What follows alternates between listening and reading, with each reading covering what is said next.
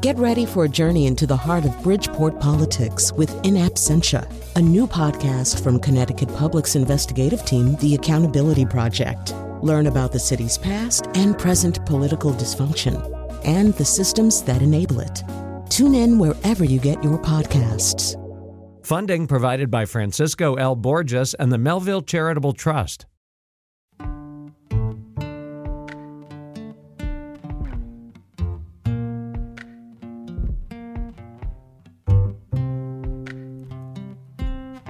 This is Where We Live on Connecticut Public. I'm Lucy Nalpathanchel. The president has said the pandemic is over, but public health officials say not so fast, reminding Americans there are still COVID deaths each day. 353 is the daily average, according to the CDC. There's also potential variants ahead, and vulnerable populations still exist. Also, not everyone eligible for the COVID vaccine or boosters has gotten them. Today, Where We Live, we talked to Connecticut's top public health official, Dr. Manisha Juthani. It's been 1 year since she started as commissioner of the State Department of Public Health. Coming up, we ask her about the latest COVID booster and why uptake for the COVID vaccine remains low for Connecticut children. Also, this month, New York State declared a polio emergency. How concerned are Connecticut officials? Now, what questions do you have for Commissioner Juthani? You can join us, 888-720-9677. That's 888-720-WNPR. Or find us on Facebook and Twitter at Where We Live. Commissioner Juthani joins us now on Zoom. Welcome back to the show. Thanks for having me. I mentioned it's been a year since you took over. How you feeling? Thanks for recognizing that milestone. It's been a very fulfilling and interesting year. I feel as if I came into this job at a time when somebody with my background and training had an opportunity to give back, and it's been an honor to serve the people of Connecticut. Remind our listeners, when you mention your background and training, you know where you come from. You are a public health official. So I am a public health official now, but I started as an infectious disease physician and an academic. And a lot of my research was based on infections in long-term care settings. And so I come to this job with a background in infectious diseases, which has helped for many of the issues that we have faced in this last year. And in addition, because of my training in long-term care and knowledge of healthcare settings, it has been extremely helpful and informative as we've addressed issues in both hospital settings and in long-term care settings. So let's talk about President Biden's statement on 60 Minutes the other week that the pandemic is over. What is your response to that? So, we certainly are in a new phase of the pandemic, and the response in terms of what is the state response, what is the federal government response, certainly has changed. And I think that there are many aspects of that have come to a conclusion or are winding down as in terms of our state response in Connecticut. But what we do know is that this virus is not going away. This virus is here to stay. And we have to change the way we think about how we are going to approach the consequences of this virus and how, as government, we respond. There are certain things that were in the lap of government before, which have now been spread out much more broadly. And I think that's where the change has really come. And people have been living through this pandemic for 2 years. I think people are aware that the virus is not going away, but our response has changed. And I think that's what that statement I take as reflecting. So what will it take for the pandemic to end, Commissioner? It's funny. I think this is one of those situations where it started in a full blast and everybody was aware because of the responses that we had to take right in the beginning.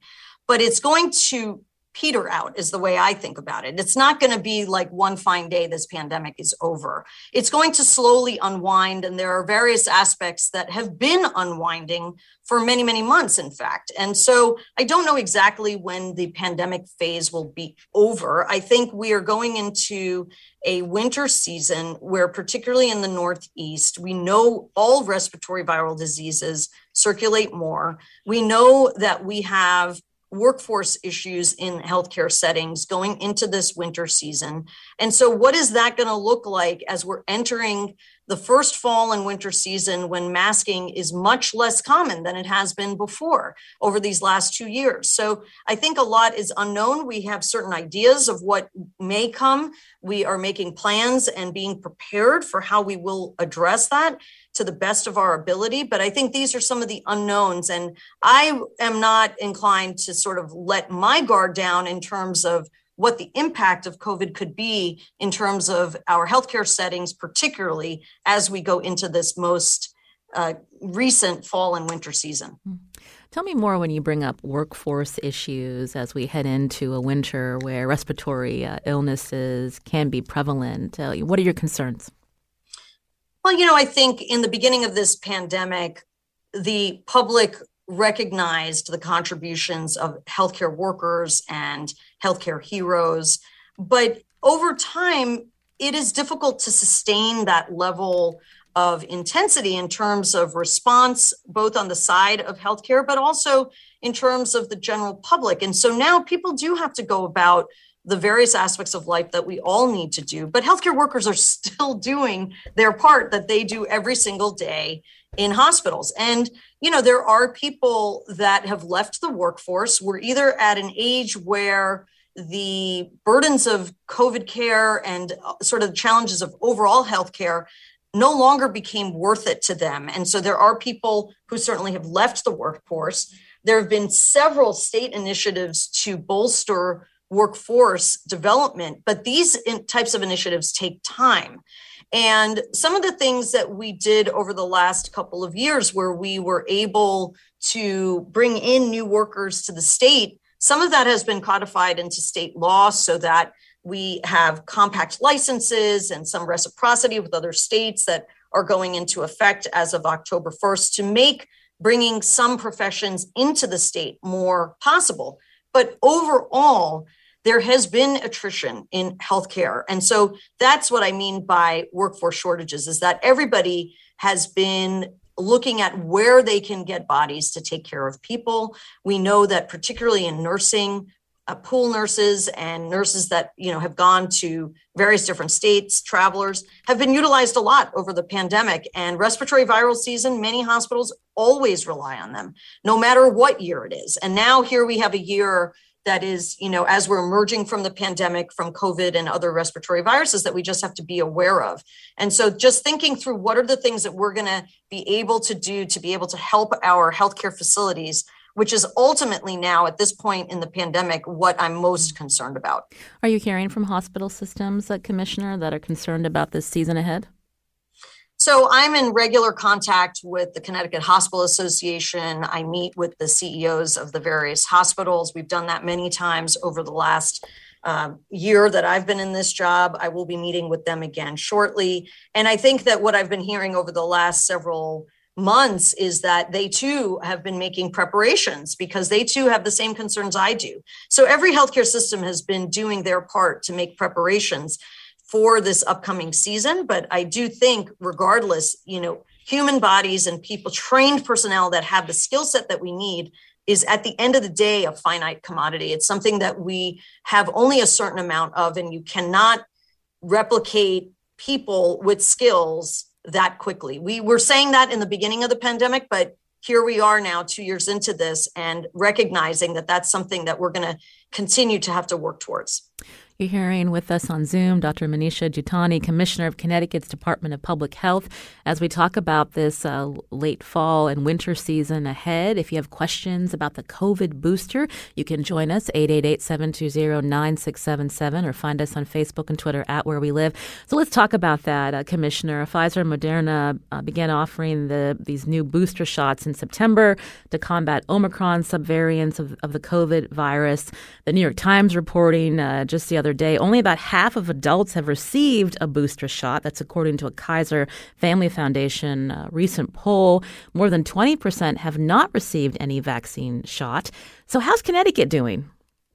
So we have administered close to 100,000 booster doses of the new bivalent booster since its release in early September. And most of those doses, I would say they're spread out across the age groups, but certainly the most number are in the older age groups. So particularly in the 65 plus age group, which is good because, look, at the end of the day, we do want older people to remember that the morbidity and mortality associated with COVID has consistently throughout this pandemic hit older populations the most. And that is the group of people that has been in the hospital the most. And so again, if we're looking at what is going to tip the scales in our healthcare system, it is going to be hospital burden. And for our older members of society, I do want to reiterate that if it's been 2 months since your last booster, you are eligible for this booster shot. And getting this shot with your flu shot, just going into this next season, flu has been low for the last couple of years. We do anticipate it's going to be much higher this year. We already see activity. We already know that flu was bad in the Southern Hemisphere. So we're expecting a worse flu season than usual. And so I really, really encourage everybody who's eligible to get a bivalent booster shot, but particularly for our older people, I really strongly recommend it. So let's break that down further, Commissioner. We got a tweet from Fred who has a question on when he should get, he guesses, his number 5 shot. I received my 4th end of June 2022. Do I even need to get another booster? It's only been, less than that, 3 months. What should I do? So again, you mentioned older adults should get their second booster if it's been 2 months. But for other ages, what is your recommendation? I understand this is a challenging question because for some people, they waited a little bit, particularly as you just said in this example, where maybe that last booster wasn't administered in April. And so now it's maybe only a few months or 3-4 months, something like that. So there are a few things I would say. First of all, if it's been 2 months since your last booster, you certainly are eligible. If you've had COVID, which a lot of people did over this last several months, you can wait 90 days to get your booster. My challenge with this, it's like trying to time the stock market. When is it going to be the right time to get that booster? It is a challenging question. However, what I would say is that we do see upticks in transmission of COVID. And so going into this most recent season that we're facing now, I would err on the side of getting it, sort of sooner than later. So for your example, certainly 2 months have passed and you're certainly eligible for the booster shot. I would say that, going into these next several months, it's going to be very difficult to time. So in the month of October, before, all of flu and everything else is really off and running like we would expect it to be, I would say just get it. And that will likely get you through 6 months of a respiratory viral season. So asking for a friend named Lucy who got COVID in July. I'm under 50, Commissioner. So the recommendation for someone like me to get a second booster is October the time to do it? I would, Lucy. That's what I've recommended that to family members. I have a family member who also got it in July, and we have sort of October as the date going forward in terms of that 90-day. Again, like I said, I think this is so difficult to really try to thread the needle just right. When is it going to be really bad? And and then invariably when people do that, then they get COVID in between. And so my challenge with that is, look, we've heard from people who have suffered so much from COVID, from long COVID. And yes, there are people who've had asymptomatic COVID or really recovered pretty quickly. But this is a relatively minor intervention to do. And so I would say, Lucy, having had it in July, my recommendation would be to wait the 90 days. And again, it doesn't need to be on the 90th day, but, get it after that. If you have questioners for DPH Commissioner Dr. Manisha Juthani, you can join us as well, 888-720-9677, or find us on Facebook and Twitter at Where We Live. And I know that we're, 2.5 years or more now into this pandemic, but, I guess, is it easy for some people to forget, obviously you want to protect yourself. This is also about protecting others around you who may not be able to get this vaccine, Commissioner. So this is such an important point for several levels. There are actually three parts to it as I think of it, Lucy. So the first is protecting your older family members. Remember, their immunity is not as strong as yours. So even if they get the booster, or if they haven't gotten the booster for some reason, by you getting vaccinated, you're preventing transmission. And again, one of the things people have to remember with the bivalent booster is this is a new product than what you received before. I know a lot of people are just kind of tired of this. I don't want to keep pumping new things into my body, new shots. How many times do I need this shot? This is a new product. This is going to protect against BA4, BA5. And so there are people who are saying, you know what, I got all the shots and I still got COVID. Well, that is possible. No vaccine is 100% effective at preventing transmission. But this new bivalent booster is going to be our best shot at protecting transmission because it is protecting against the newer variants. And we do not, at the moment, have other variants on the horizon. I'm going to knock on wood on that statement, that we are particularly worried about. So that's good news going into this season, that we have something at our disposal to protect those that are more vulnerable around us. But there are two other aspects of this. The second is we want our children to be staying in school. If we prevent transmission of this virus, if we get our kids vaccinated, if we get our kids boosted, if teachers are boosted, we now have the opportunity to reduce transmission in school settings and allow for as many children to be in school full-time for as long as possible. And then the third part is what I've been talking about, which is the burden on our healthcare workforce and on our hospital systems.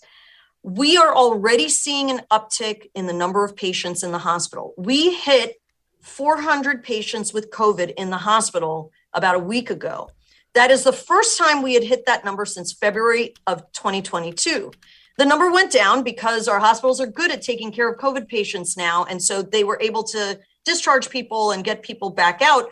But I do expect that that number will continue to rise over the next couple of weeks.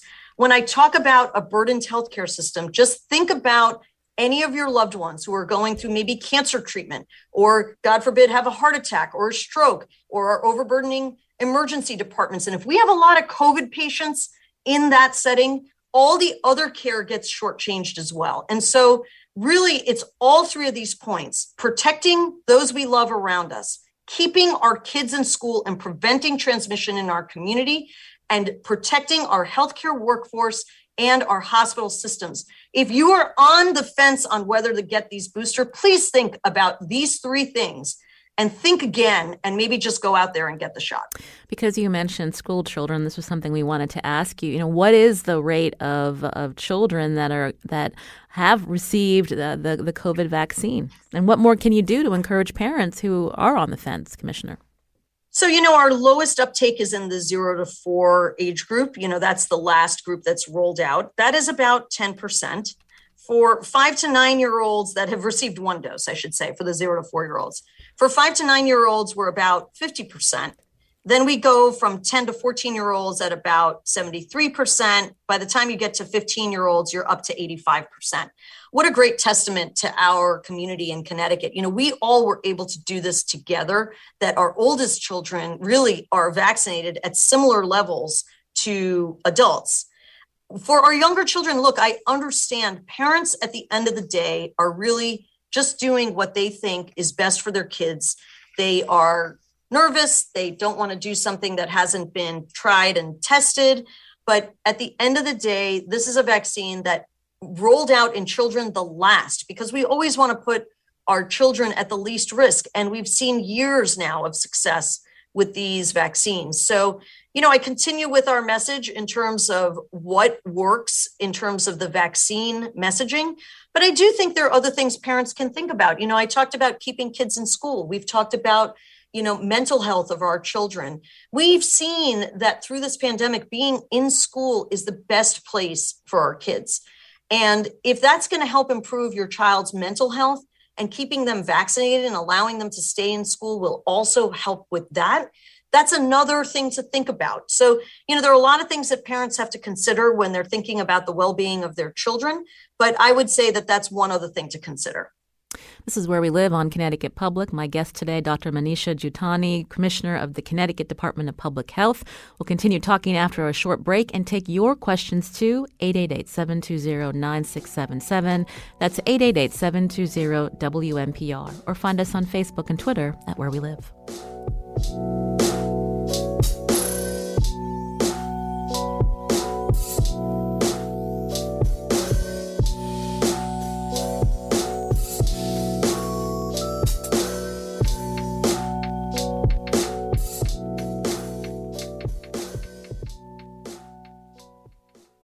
Support for this podcast comes from Hartford Healthcare. Elevating Health is funded by Hartford Healthcare. ECMO is a leading-edge, life-saving treatment for patients with cardiac or respiratory failure. Dr. Jason Gluck, director of the Mechanical Circulatory Support Program and Emergency Cardiac Care at Hartford Hospital, explains what it is. So ECMO stands for extracorporeal membrane oxygenation, outside the body oxygenation of blood. It's a life support technique that's used by highly sophisticated medical systems for patients with severe heart or lung failure. The technique involves removing blood from the body, oxygenating it, and then returning it back. ECMO procedures happen in the ICU, but not all hospitals are equipped with the necessary technology and staff. Dr. Gluck describes Hartford Hospital's ECMO Go team. So ECMO is considered when treatments have failed. And in our center, with a special ECMO on the Go team, we'll actually take that technology to their hospital and help them out there if they need to stabilize the patient and then bring them back to Hartford for recovery. For more information, go to ctpublic.org/elevatinghealth. This is Where We Live on Connecticut Public. I'm Lucy Nalpathanchil. My guest today is Dr. Manisha Juthani, Connecticut's Public Health Commissioner. You can ask your question of her at 888-720-9677 or find us on Facebook and Twitter at Where We Live. Commissioner, Kate tweeted, in a world where people are expected to protect themselves by one-way masking, do Connecticut residents have access to high-quality respiratory PPE or 95 respirators? And she says, in terms of availability, affordability, sizes, and shapes that fit the various faces of diverse populations. What can you tell her? So I think we've seen through this pandemic that certainly the free marketplace has risen to the challenge, and there are so many different types of masks that are available on the market. In addition to that, I would say that as a state, we have given out millions and millions and continue to do so, I will say, of different types of PPE for schools, for state agencies, for healthcare facilities that have been struggling to identify pieces of PPE that may suit their population. And so this is something that as a state, in terms of our preparedness response, has been there to be able to also help respond to this. So I think between what people are able to do to protect themselves through things that are available in the marketplace, but in addition, what we've done as a state, it's actually quite remarkable in terms of what is available compared to what was available over 2 years ago.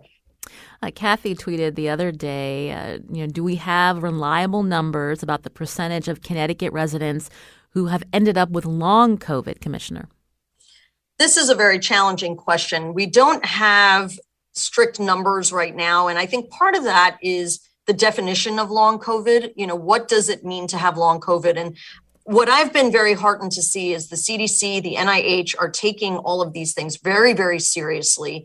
We have collaborators at Yale, for example, I know are starting a large cohort study of long-term COVID survivors, long haulers.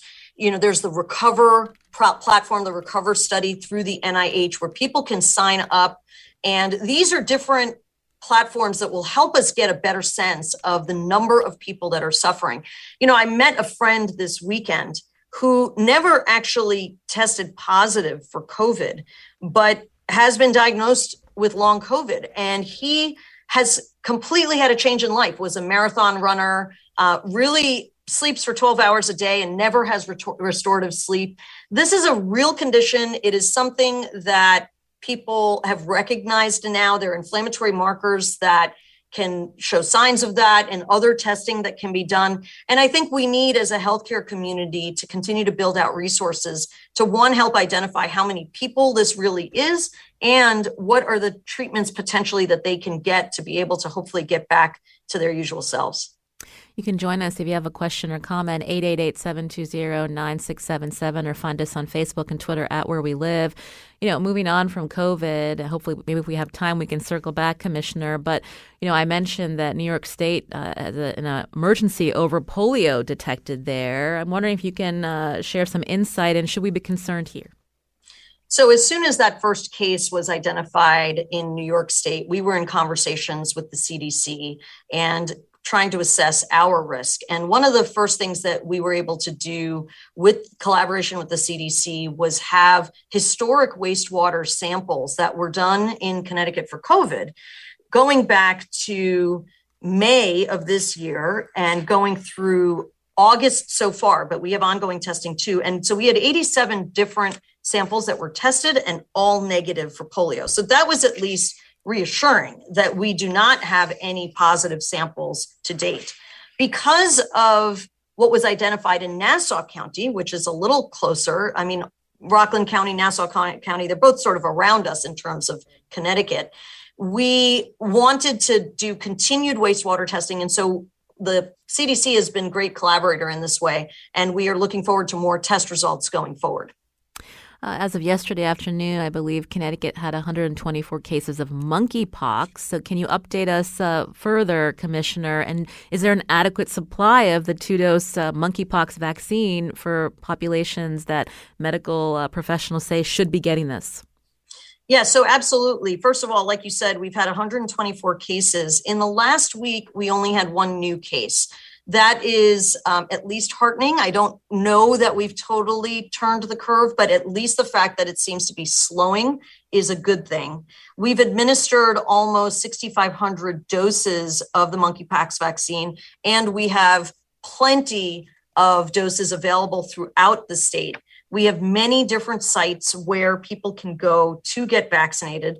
And we actually updated our eligibility criteria so that even a broader group of people are eligible as of this past Monday, September 26th, all through the same sites that we've been administering vaccine through for the last several weeks and months. So I am hopeful, but I think this is not the kind of thing we can take our guard down with, because we do not want this to be the kind of disease where it ends up continuing to circulate in certain at-risk populations. And, for example, we had a homeless person that was diagnosed with monkeypox. We don't want this virus to end up in communities where there could be high risk and then potentially not have coverage. So we've been very broad in our thoughts in terms of how we're going to vaccinate at-risk groups, continuing to have targeted messaging and targeted vaccination as well. But I am heartened to see that what we've done over the last 3 months has made a difference, both through vaccination, education efforts, change in behavior, change in where we are able to administer the vaccine, and really such a partnership with our community partners, which has made a huge difference. And Commissioner, you said that as of last Monday, the eligibility for the vaccine has been broadened, I think, in our state. So who is eligible at this moment to get the monkeypox vaccine? One of the things that we wanted to do in terms of our revision this time around was that, for one of the things that's been guiding this is that, if somebody has had multiple sexual partners in the last, several months. But what I wanted to do and what we as a DPH team discussed was that there are people that have changed their behavior, but as people see less risk, they might start taking more risk going forward. So one of the things we did was to say that if you are intending to have multiple sexual partners over the next 6 months, that you would be eligible for this vaccine. And I think that what that does is it broadens the scope of people that could potentially be starting to maybe change their behavior as they see numbers becoming a little bit more under control and thinking that maybe the virus is going away, at the same time protecting the groups of people that have been most at risk. Again, you can join us if you have a question or comment. I'm going to give the number out one more time, 888-720-9677, or find us on Facebook and Twitter at Where We Live. I said we were moving on from COVID, but I should ask you about how DPH is monitoring nursing homes with populations who are most at risk for COVID. What are the protocols to protect these residents there, and how are you monitoring COVID transmission in these facilities, Commissioner? So as you know, this was one of the areas hit the hardest at the beginning of the pandemic, and we've been laser focused on COVID, as has the nursing home industry throughout these last several years. So the infection control policies are very regulated. We educate homes all the time about any changes that happen in this. We are promoting booster shots, both for staff and for nursing home residents. One of the things that has been so great is if you look at the number of deaths from COVID from the beginning of the pandemic to what has happened over these last several months, it's really remarkable. And so the number of COVID-related deaths is extremely low in the long-term care setting. And so, we have seen, staff cases go up as community levels go up. Right now, they've been plateaued for some time because that's what we've seen in the community as well. And so what happens in long-term care really mimics what's happening in the community, because people and staff workers live in the community and work then in nursing homes. And so we continue to work with our industry partners to be able to address COVID, and have done it very, very well. Before we run out of time, Commissioner, your office touches many different areas because of the public health focus. We wanted to mention that there is, and it's warranted to have a focus in our country on mental health. WNPR reporting that crisis calls to United Way operated centers surged 40% since the summer when the 988 number was rolled out. I'm wondering if you can give us some perspective there. So I think what we're seeing is, we already knew that mental health was a serious issue before this pandemic, but going into this pandemic and as we're emerging from it, there are so many stressors on the minds of people, and particularly our young people. And this is going to require an all-of-state approach, which is happening as we see, the investment, for example, in school-based health centers. DPH is expanding the number of sites of school-based health centers and behavioral health in schools, trying to catch children where they are every day before they end up in crisis. I mean, we are fortunate to have numbers like 988 for a hotline, a suicide hotline, to be able to provide that type of instantaneous help to young people and anybody, quite frankly, for that matter. But I think that we are going to need to continue to work with our partners to address all these issues, as we've seen, opioids, mental health, all of these things that are emerging as we come out of this pandemic. And as we've talked about in this segment, Lucy, we've had, for example, 5 cases of West Nile virus. We talked about polio. We've talked about monkeypox. Infectious diseases are all around us. We have our plate full at DPH, but really it's going to be working with all of our partners to be able to address all these issues together. You've been hearing Dr. Manisha Juthani, again, Commissioner of Connecticut's Department of Public Health. I know you have to run. Thank you for the time you've given us today, Commissioner. Thank you so much for having me, Lucy. This is Where We Live on Connecticut Public. Coming up, we're going to talk to people who had COVID and have been dealing with lingering symptoms. Are you one of them? You can join us too. 888-720-9677. That's 888-720-WNPR, or find us on Facebook and Twitter at Where We Live.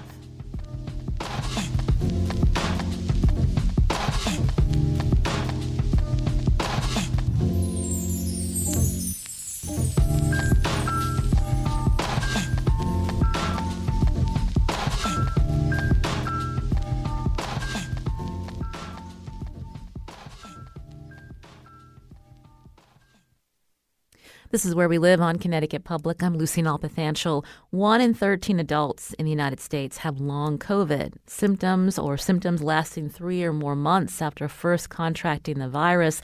That's according to data from the Household Pulse survey in June. There's a Long COVID Research Institute at Yale University, part of a privately funded consortium, announced this month. It has an initial investment of $15 million from Balvi, a fund from the co-founder of Ethereum, a blockchain platform. Scientists will study why and how some people get long COVID. My next guests have been living with lingering symptoms. First, joining us on the phone is Frank Ziegler, who's a participant in LISTEN. It's a long COVID study at Yale School of Medicine. He's an attorney in Nashville. Frank, welcome to the show. Thank you, Lucy. So when did you get COVID and what did you experience, Frank? I had tested positive for COVID in January of 2021, and for me it was very mild. It was a standard sinus infection, like I'd had many times over the years. After about 20 days with an antibiotic, I got better. I lost smell, aside from just kind of being stopped up. And it was about 2 months later that I started developing issues and symptoms that I had not ever had before. What were those symptoms, Frank? I lost a pretty significant amount of weight.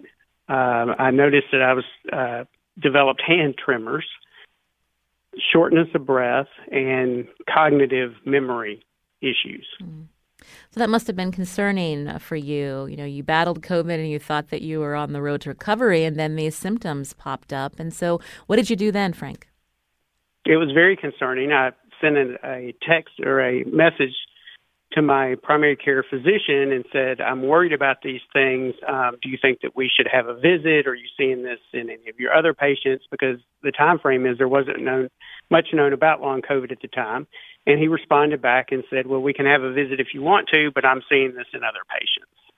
Okay, so then you were left to maybe find another specialist? Were you expecting that response? I was not expecting that response at all. Yeah. I've seen him for several years and mainly for sinus infections. And it really upset me to receive that response from him. So I'm in Nashville. Vanderbilt University is in Nashville. So I contacted their infectious disease department just on a whim to see if maybe they could tell me what was happening. And they were starting a long COVID clinic, to which I was, I joined the long COVID clinic. I did not have any referrals. But based on what I was dealing with, they were as interested in me as I was in them. So at least you were finding a place to hopefully get more answers. And so it's been another several months. How are you doing now? And do you feel like more of the professionals you're encountering in the medical community are taking your symptoms and your long COVID symptoms seriously? That's an interesting question. I still have shortness of breath. I'm using inhalers for that. I still have hand tremors, still have cognitive issues. I'm very limited as to who I'm seeing now, which are within the Vanderbilt system. And so most of those doctors are, are well aware of long COVID and why I'm there. I don't think that that's the same for the general public, and certainly not here in the South. If you are on Twitter, there's a lot of stories that patients are still being gaslit. I didn't even know what that meant, but basically where the doctors are saying that this is purely psychological. If you rest, if you take medicine, if you go to the gym, then you'll get better. And none of those are true. You're also in cognitive therapy. Is that helping you, Frank? I believe it will, because I've only started it for a couple of weeks, but the cognitive therapist is excellent. And she has been able to identify what she thinks some of my issues are, which may be different than other people's. So it sounds like there's a lot more research that needs to be done, and you're hoping to contribute to that. That's what led you to the LISTEN study at Yale. Can you tell us about that, and how's it been going? Yes.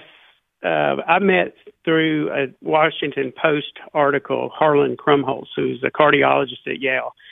And as we talked, Harlan was the first doctor that I had spoken with that actually had compassion and said that the doctors should listen to their patients. And if they didn't listen to their patients, then they were doing a disservice.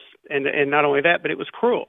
And so I emailed Harlan. He emailed back. We started talking. So he and Akiko Asaki at Yale have started the LISTEN study.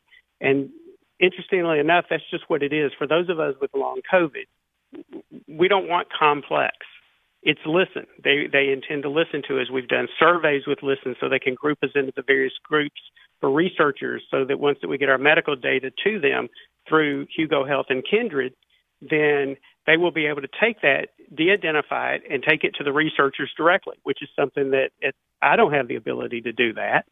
So, but they do because of their professionalism. And I think that this is probably going to be the leading study in the U.S. because, number one, is they care, and number two is they've dedicated their lives now to this. Well, I'm glad to hear that you finally had a doctor respond to you with compassion, Frank, and now that you're involved in this study.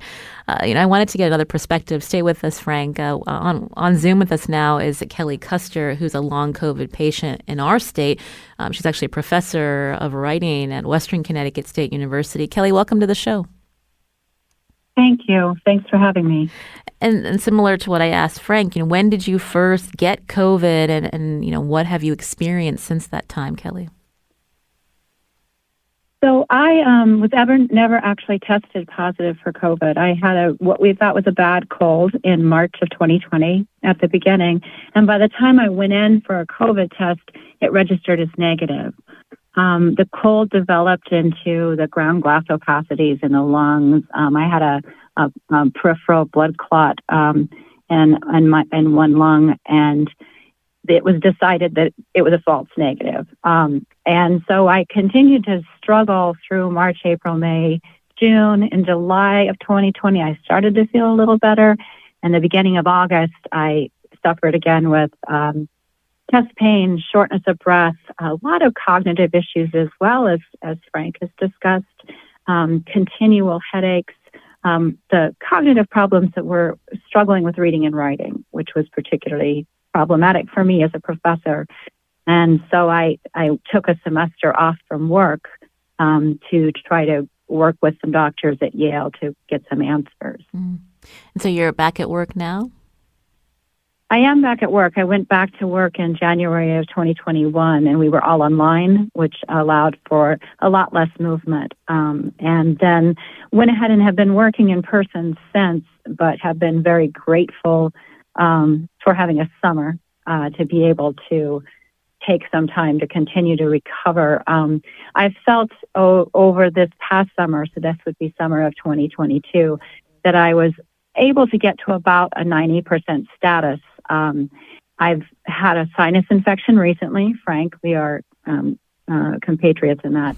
And it seems to have triggered, from what the doctor understands, a viral response again. So I am back to chest pain, shortness of breath, headaches, and not sure where that will lead next. I'm sorry to hear that. I hope you start to feel better, Kelly. Frank was describing, how doctors responded to him when these symptoms that he started to experience came up after getting COVID. I'm wondering, do you feel like your doctors were listening to you and trying to help you as these symptoms were sustained? I had a different experience. My primary care physician was fantastic. Absolutely listened, absolutely wanted to help, did a lot of research on her own, but knew that she just didn't know enough. I did go to Yale to several specialists and started in some of their early studies, but there was nothing on nothing of the scans to show what I was feeling. And so at a certain point, they just said there was nothing they could do. And after hearing that more than once, I just stopped trying. I stopped trying in spring of 2021 to get any help. I went back again this past fall and past spring just to double check, got autoimmune testing. And again, there's nothing in the scans that show that I should be feeling like I'm feeling. However, I know it's connected to COVID, and it's not just me. So a great experience with a GP who tried, but I just think that people don't know enough about it. Right. It was interesting to hear Frank talk about the LISTEN study at Yale. Were you familiar with that study as well, Kelly, given some of the people you've seen down there? I was not. And Frank, I want to thank you because I did pull that up and do plan to join that.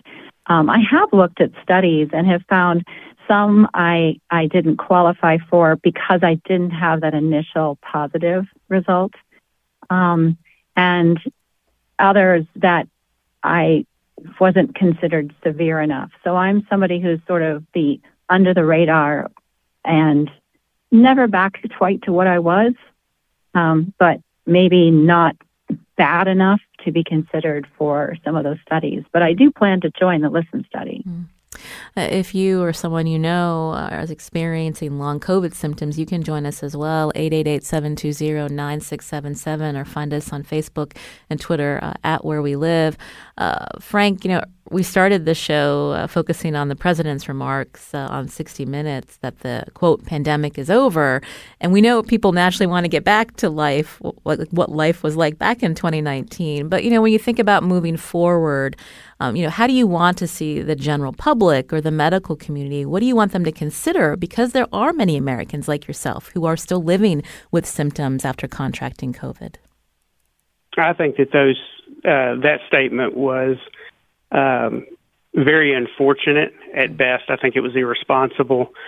There are, of course, the country wants to move forward, but by estimates, there may be as many as 2 million people, like Kelly and myself, that cannot move forward as life was before, at least not at this point.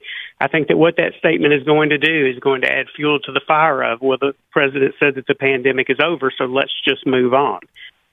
We don't need to continue with further testing. Everything is fine now. And I think that statement was very, as I said, I think it was very irresponsible as it relates to the people who are dealing with long COVID. I would like to say one thing real quick, and Kelly's exactly right. Excuse me. All of my scans came back also, and that's a very common theme. With those of us who have long COVID, most of us were very healthy, so we didn't have baselines. So there's nothing to compare what we're dealing with now. And the only test for me is, did I have any of these things prior to having COVID? And when the answer is no, then that has to be where it came from. Right. Kelly, did you want to add to that? I completely agree. And Frank, thank you for saying that about the scans, because shows like this are very important for us to know that we're not alone. And again, I was healthy before, and I know what my status was before, but didn't have those baselines. So I appreciate the camaraderie. And, I've mentioned the general public and the medical community, but, I'm also even thinking about how employers should be thinking about this for, the well-being of their workforce, for people, many who have, COVID symptoms that are lingering, and making sure that those are being acknowledged. I'm wondering, Kelly and Frank, if you wanted to talk about that at all. I can. Kelly, you want to go first? Go ahead, Frank. My thought is it puts the employers in a very rough position when this cannot get, quote, an official diagnosis. One thing I don't understand, and this is a whole different discussion, is about with disability for the people who are no longer able to work. I know several who can no longer work after this. And the president early on said that long COVID was under the Americans with Disabilities Act. Well, that's fine as long as you're able to work. Then you can maybe get accommodations. The thing I don't understand is if it's covered by the Americans with Disabilities Act, why is it routinely denied by the government as a disability? Good point, Frank. Kelly, did you want to respond to? I've had really good support from my employer. I think that I have been right on an edge of needing any support or not. So, but I agree with you. I do have friends who have really struggled and have finally been able to get disability, but it just was a struggle on top of a struggle they were already dealing with. So I do think it's important that it's acknowledged. You've been hearing Kelly Custer, again, a professor of writing at Western Connecticut State University. Kelly, thank you for sharing a little bit of your story. We hope that you're feeling better in the near future, and we'd love to hear back from you soon. Thanks so much. And Frank Ziegler joined us from Nashville. He's also experiencing long COVID symptoms. He's a participant in LISTEN. This is a long COVID study at Yale School of Medicine. Frank, any other thoughts you wanted to leave our listeners with? Just two things. Number one is I was very impressed with the commissioner. Her background, her way of handling the pandemic, and her understanding of long COVID. The people of Connecticut are very fortunate to have her. And I appreciate you giving Kelly and myself the opportunity to be on your show, because it's shows like this that will get the word out to the general public. And they will realize that there are people who may look normal and seem to be normal to them that are actually struggling greatly with something that's unseen. Well, Frank, we appreciate your time. We'd love to hear more about the LISTEN long COVID study again at Yale School of Medicine. We'll be checking in over the next several months, and we thank you and hope that you will also continue to recover. Thank you, Lucy. That's Frank Ziegler from Nashville. I'm Lucy Nalpathanchil. Today's show produced by Sujata Srinivasan. Our technical director is Kat Pastor. You can learn more about where we live anytime and listen anytime, rather. Download us on your favorite podcast app. Thanks for listening.